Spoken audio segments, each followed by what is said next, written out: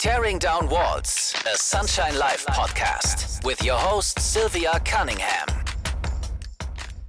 Hello, everyone, and welcome to Tearing Down Walls, Sunshine Live's monthly transatlantic show.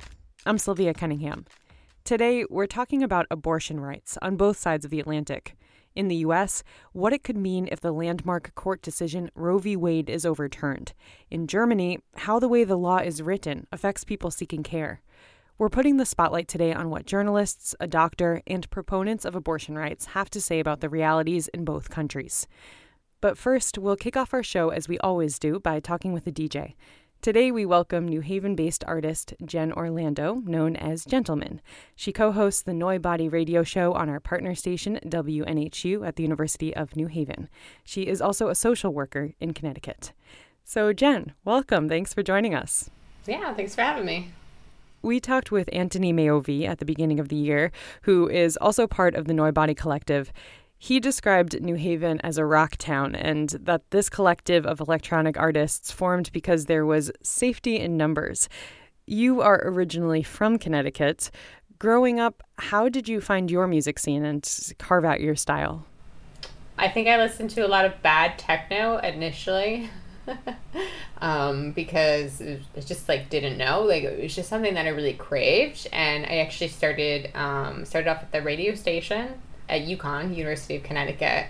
They had CDJs, they had turntables too. It was a really great resource, so I just started there, and a friend of mine gave me the very basic lowdown on just beat matching and mixing. You mentioned listening to a lot of bad techno. What do you now define as the bad stuff versus the stuff you now listen to, which I assume is the good stuff? It's just a matter of personal preference, of course, but I feel like I was probably circling around what I think now is solid techno, and then it just took more time to actually discover what I liked, and a lot of that was actually just going to the roots of techno.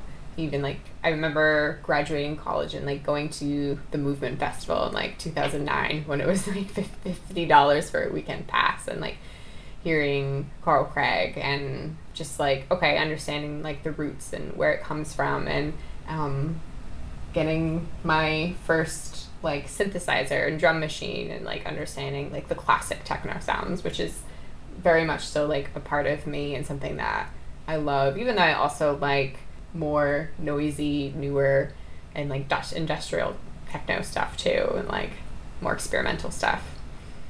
How would you describe today the vibe of the parties that you throw? I think my love of labor, so to say, is our heat sink party, which is vinyl only, that me and Tony do together, and it's really dedicated to kind of 90s acid and contemporary acid too. And I feel for once in my life, I just really nailed a sound that I really enjoy just to listen to, but also share with others, and also collect.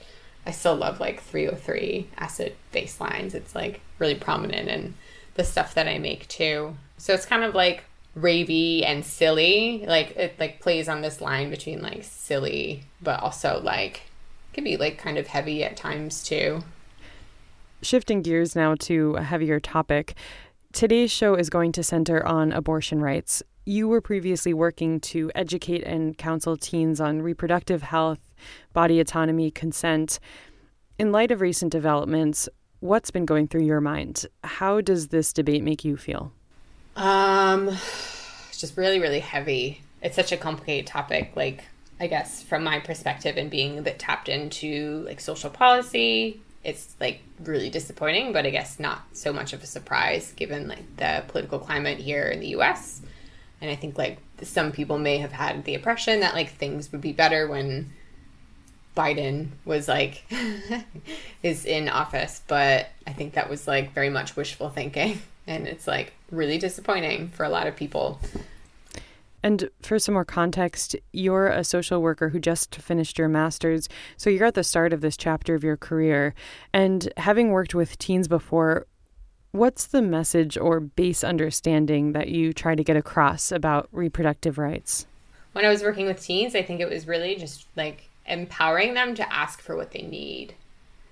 And if they don't know what they need, then like maybe they're not ready to do something or to ask questions.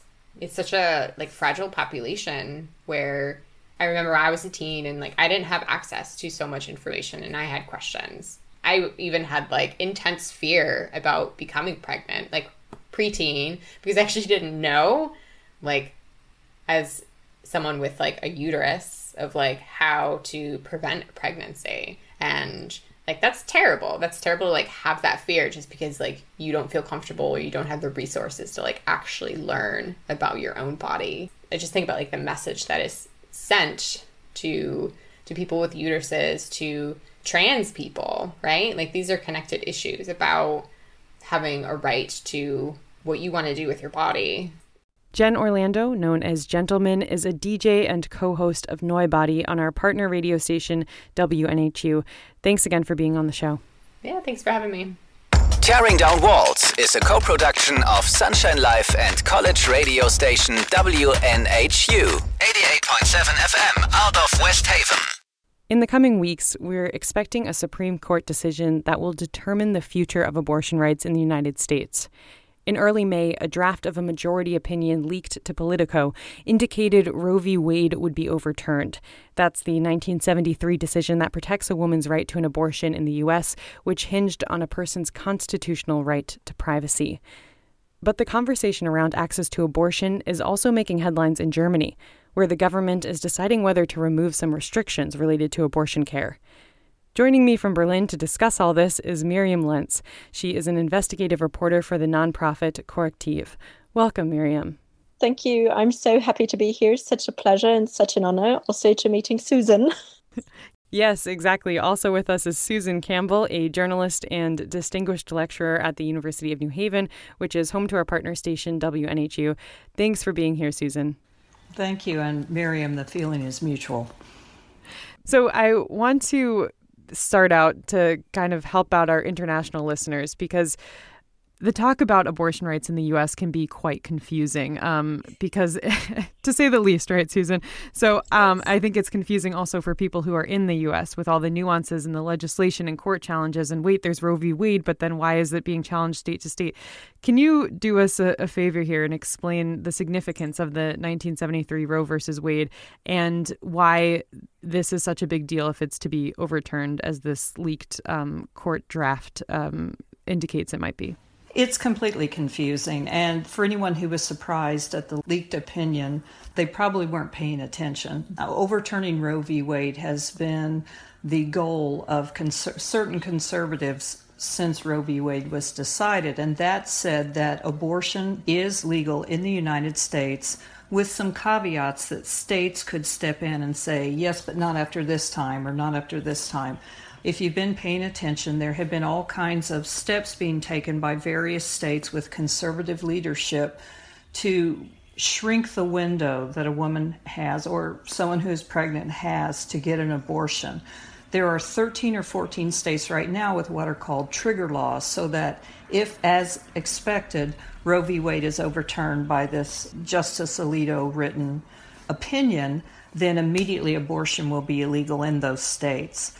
It is a discussion that has gone back since the beginning of the country, states' rights over federal rights. In this particular case, it shows just how odd it is to let states make those decisions, because your ability as a pregnant person to get an abortion will very much depend on your zip code, on where you live. I'm in Connecticut, and Connecticut legislators 20 plus years ago codified Roe v. Wade in our state laws.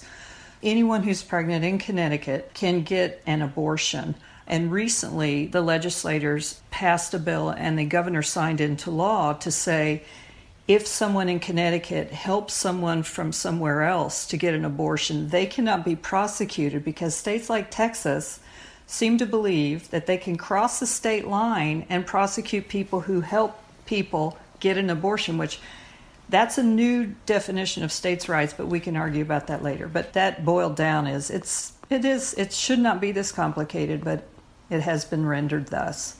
Miriam, I want to ask, what's your reaction to the U.S. discussion on Roe versus Wade? How do you think it's received in Germany? I think the majority of people are really shocked that this happens in the US, but I think also we also have an anti-abortion movement in Germany, and I think people from the anti-abortion movement actually applaud the leaked draft and hope that there will also be a rollback in Germany and other European countries. Yeah, it's interesting because when I talk to some friends in the US or people who are pro-abortion rights, they'll be like, you know what, maybe I'll just run away to Europe then. But then you have to explain Europe's not so much better. Miriam, can you explain what the state of affairs is in Germany as it relates to abortion? So actually, abortion in Germany is a criminal offense. It is regulated in the criminal code, and in general, it is forbidden. Only under certain circumstances, it is not seen as a felony or it is not punished. For instance, when the life of a pregnant person is in danger or the pregnancy is the result of a rape, then an abortion is not considered a felony.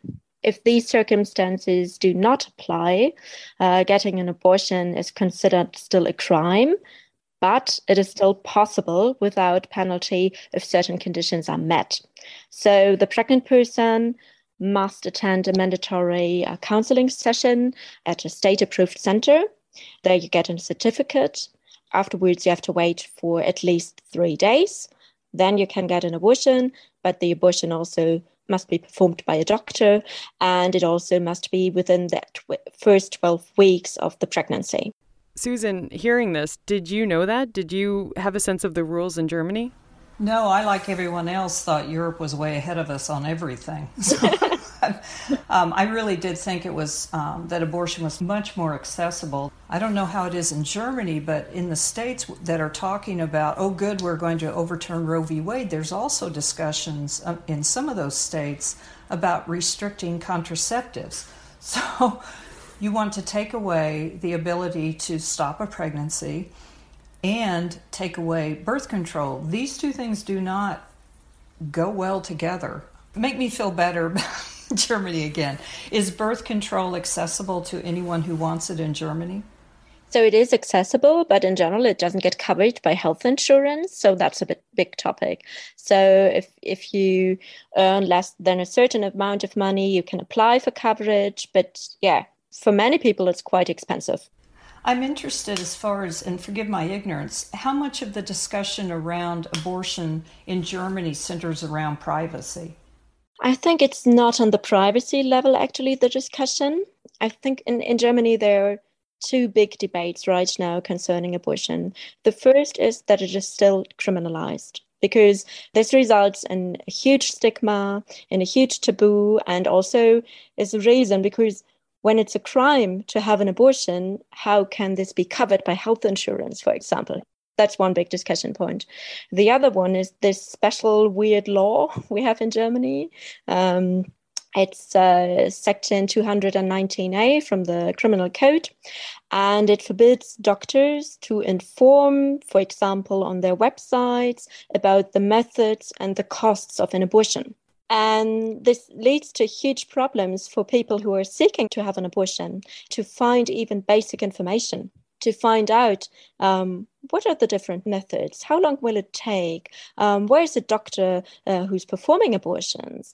And on the other hand, there's no regulation for anti-abortion movement people to just spread fake news about abortion. So when you type in a search engine abortion in Germany, the first results you get are from these anti-abortion activists, and it's like really, really traumatizing and irritating for the people who want to have an abortion and that they can't find trustful information, but only information from anti-abortion activists to tell the people that they are murderers if they have an abortion. And yeah, so that's like a real, real problem. And also the doctors get fined if they inform nevertheless and have to go to court. I just want to add what Miriam is referring to, paragraph 219A. That is translated as, quote, advertising abortion. But when you realize what constitutes as an advertisement, that is essentially a doctor saying on their website that they provide abortion as one of their services. But Germany's ruling coalition government pledged to scrap this part of the law, paragraph 219A. Miriam, how close is that to actually happening? Because there was this draft bill. Where are we with that now? I think it's really close, actually. So it already got introduced to the Bundestag, and I think it will be passed like in the next couple of weeks. So probably, finally, doctors in Germany will be able to inform about abortions and the methods and the costs on their websites. So, yeah. It's interesting what you said about misinformation, though. We've had that forever. For the longest time, if you searched abortion long-term effects, immediately you got false information that if you get an abortion, the probability of you developing breast cancer is quite high. There is no science behind that whatsoever.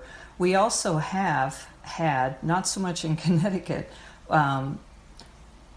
they're called birthing centers, and supposedly they're there to counsel women who are pregnant who perhaps don't want to be. But what they're there to do is to encourage the people to carry full term and then adopt, which for some pregnant people, that is really not the best option.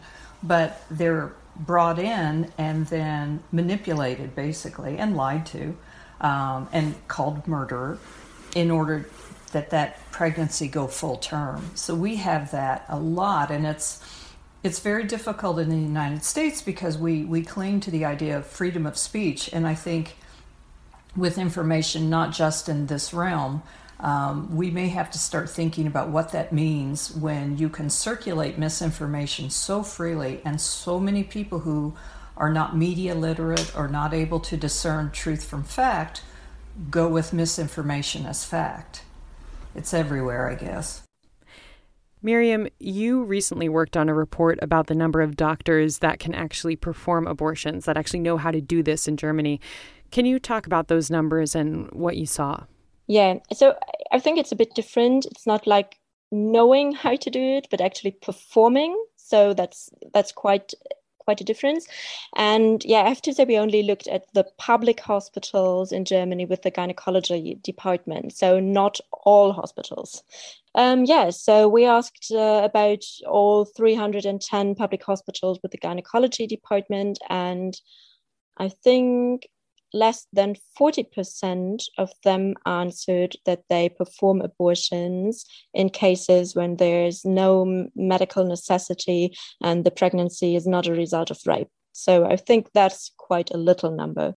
Susan, I want to return to the U.S. and where you live in Connecticut, because Connecticut, which has some of the least restrictive laws on abortion in the country, Connecticut could be a very important state in the coming months. Can you talk about the dynamic of the people who say, it doesn't matter so much if abortion is outlawed in some states, because those people who say they need abortions can just move, or they can just travel to states where it is allowed. Now, obviously, that's a fallacy, but maybe you could speak as to why this argument is problematic. It's problematic on several levels.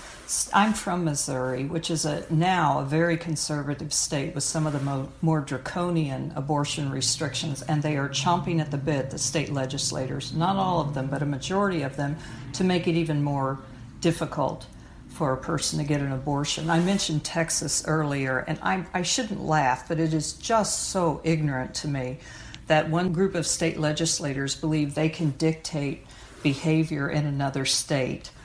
But that does have a quelling effect on people who might be seeking abortions, in that generally the laws aren't aimed at the person getting an abortion, but they don't want to implicate someone else. And it also presumes that, I can just hop on a plane and go from Missouri to Connecticut, which assumes you have the resources to do that, and many people don't. So this particular overturning of a Supreme Court decision, as always, affects people who live in poverty more than people who have the resources to travel, to go get on a plane and go have this taken care of. I think if people aren't understanding that this is another slight, another taking of a human right from people who aren't living in a privileged world, then they're not paying attention. This will adamantly affect the people who are already pretty vulnerable. Miriam, you and your colleagues at Correctiv conducted an investigation into barriers to abortion in Germany. You surveyed more than 1,500 people who sought out abortions. What stuck with you from that reporting? For me, it was really, really shocking to hear how bad medical care seems to be when it comes to abortions. I think nearly 1 in 4 participants reported bad medical care. For example, that the abortion was not successful, or that they experienced weeks-long heavy bleeding, or that they got serious infections of the whole uterus. And the other point that really shocked me was that nearly as many people reported that they experienced really unprofessional behavior from the medical staff. So that they got insulted, that they were pressured to continue the pregnancy, that they were denied pain medication. So this was really, really shocking for me. I hadn't expected that. Susan, as we await an official Supreme Court decision to determine the future of Roe v. Wade, you've talked about, 1, how the country should learn from Connecticut's grim history on abortion, and 2, how the state could potentially be a leader. Can you talk more about that? And also, do you think that there's potential for Roe v. Wade to be codified in nationwide law before this expected Supreme Court ruling? I don't know. I do think that they have here awakened a beast that crosses party lines. This isn't just liberal bomb throwers like myself. This crosses the party line into Republicans, into independents, into Green, you name it. I do believe that it will be codified into law. I do wish that other states would look at Connecticut for how we've done it. And if it's a little progressive for them, then at least consider that the people who can get pregnant who live within your state boundaries deserve this basic right to make this decision about their bodies. And I think to do otherwise walks us very close into a theocracy, which nobody wants, including, I think, the people who would say they do want church and state to be commingled, or faith groups and state to be commingled. I don't think they want that. I think a lot of them would find themselves afoul of laws if we did go full bore Handmaid's Tale. Susan Campbell is a journalist and distinguished lecturer at the University of New Haven, and Miriam Lentz is an investigative reporter for the nonprofit Correctiv in Berlin. Thank you so much to both of you for your time. Thank you. Thank you. Tearing Down Walls, our transatlantic show on Sunshine Live. Now, this is a great time of uncertainty for many people, but most definitely for doctors who provide abortions across the U.S. The pending Supreme Court ruling has raised questions not only about the future of abortions, but also about the future of access to birth control and other facets of reproductive care. Joining me now is Dr. Sarah Gutman. She is an obstetrician-gynecologist and complex family planning fellow in Pennsylvania. Welcome to Tearing Down Walls. Thank you so much for having me. So let's start off with your medical training. How is abortion care taught in medical school? Do you find that there is a stigma or taboo attached? What was your experience? Yeah, the experience, it varies really widely depending on where you are in the country and where your medical training takes place. I felt very lucky that I got my medical training in New York, which is a state that really protects abortion rights and access to abortion, just treats it like any other aspect of medical training. But it is certainly something you need to seek out. And where you're based now in the state of Pennsylvania, abortion is legal up to 24 weeks and beyond that under certain exceptions. But the governor, who is a Democrat, is nearing the end of his term limit. And Pennsylvania is a purple state, which for international listeners means it's really split between people voting for Democrats and Republicans. The Democratic nominee has said he would veto any anti-abortion bills, but the Republican nominee wants to put major restrictions on abortion. So if the Republican nominee is successful, and nationwide if Roe v. Wade is overturned, how do you expect your daily work will be impacted? My hope is that Pennsylvanians would come together and continue to protect abortion rights and keep it legal here in Pennsylvania. In that case, I think we will see a lot of patients traveling to our state from other states nearby that have banned abortion. And I think that our clinics are just going to have to be prepared for that volume, and we're going to have to think hard about how we best serve those patients. I think in the really horrifying scenario in which abortion does not stay legal in Pennsylvania, we need to have plans for referral, for where we can get those patients, for how we can take care of them, building networks to understand where those people can go. So I think that either way, there's going to be a lot of work for people providing abortions in the next couple of months. What sparked your passion for reproductive rights and justice in the first place? Yeah, I had a little bit of a convoluted road to medical school, where I was always interested in medicine, but actually first went through the public health route. So I did a master's in public health and was really interested in reproductive health, both in the United States and internationally. And I think through that, I realized that the women that I was seeing and the people who can get pregnant that I was seeing that don't have access to abortion care, to contraception, to the ability to plan when and if they want to have families, it just changes their entire life and their whole agency. And it was such a profound experience to see what happens when somebody is forced to carry a pregnancy, when somebody doesn't feel like they have any ownership over how they build their family. And then as through that work, I realized that I wanted to be able to be more clinical and hands-on and actually directly provide that care. So went back into medical school and have been sort of on this path ever since. Now, a lot of OBGYNs who provide abortions will tell you that this is not the only or even the biggest part necessarily of what they do. There is so much more to reproductive health. But these laws could restrict, for example, the necessary care when it comes to miscarriages or when a pregnancy is non-viable. So what's going through your head? Because I'm sure you're thinking way beyond the headlines. You're thinking about, how am I going to do my job when politics gets in the way? Yeah, as an OBGYN, I think my job is one of such privilege. I love that I can see a patient who is newly pregnant. I love when I can help that patient have a healthy pregnancy and deliver a healthy baby. I get so much satisfaction out of that. But I also get so much satisfaction after seeing a patient who's pregnant, who does not want to be pregnant, and helping them achieve that goal. I think my job is to support the patient with whatever they need. And I spend a lot of time in my current position taking care of patients who have early pregnancy losses or miscarriages.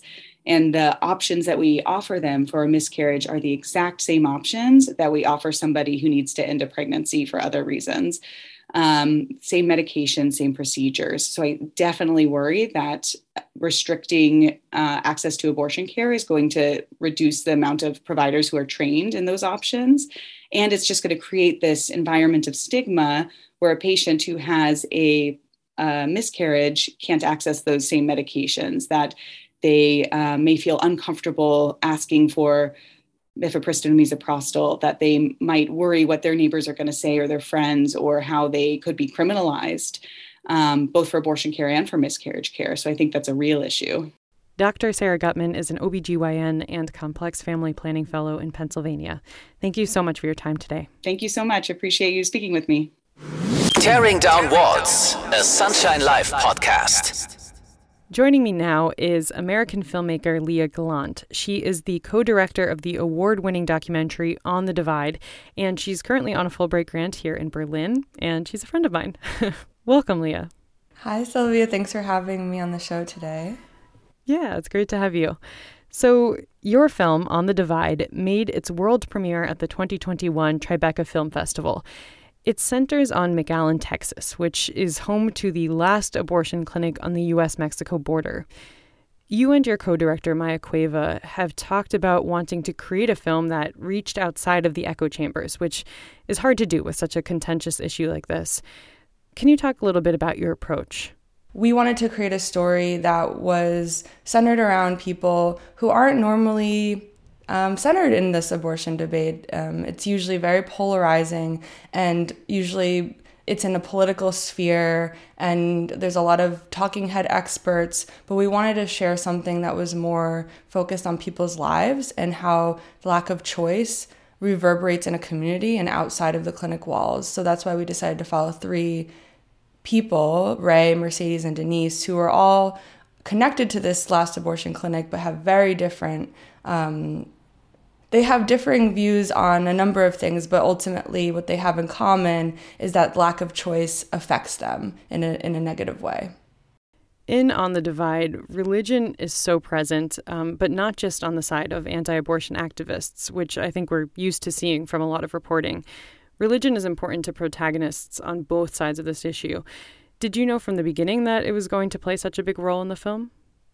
What we found surprising about the role of religion was through the story of Ray, who is a security guard outside the abortion clinic. And for his whole life, Ray, who is now a 66-year-old Latino man, he was in church as a little boy his whole life. And when he started working at the abortion clinic as a security guard, the church kicked him out. And it was right across the street from the abortion clinic. So not only was he kicked out, but the people in his church would come and be protesters outside the abortion clinic. So he basically was alienated from his religious community. And what he feels is that, he's still a very proud Catholic man.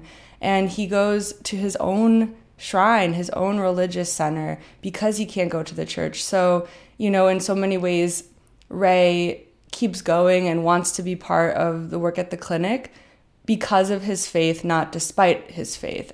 You were first following the story of McAllen, Texas, after learning about the restrictive laws enacted in the state in 2013-2014. But you were finished filming, I believe, before Texas's governor signed a bill into law in 2021 that bans abortion after about 6 weeks. What have you heard from people on the ground now that the laws there have gotten even more restrictive? Everyone that we've been working with, along with our impact campaign, all of the organizations, especially those in Texas and the Rio Grande Valley, have been living in a post-Roe reality for a very long time.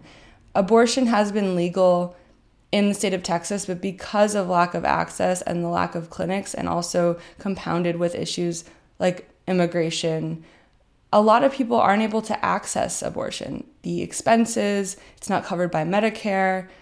So we're hoping that even if Roe v. Wade falls, that these communities, especially McAllen, are the ones that are centered in these conversations, because they have been working with their communities to provide reproductive care and services, even despite it being limited already. Leah Gallant is a filmmaker currently on a Fulbright grant here in Berlin, where she's working on a film about memorialization culture. Thank you for joining me. Thank you so much for having me, and it was a pleasure. And you can find out more about On the Divide and upcoming screenings by going to onthedividemovie.com. Tearing Down Walls is a co-production of Sunshine Live and WNHU at the University of New Haven. I'm Sylvia Cunningham.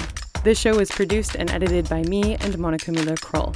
You can contact us at tdw@sunshine-live.de. We come out with a new episode every month. Thanks for joining us. See you next time.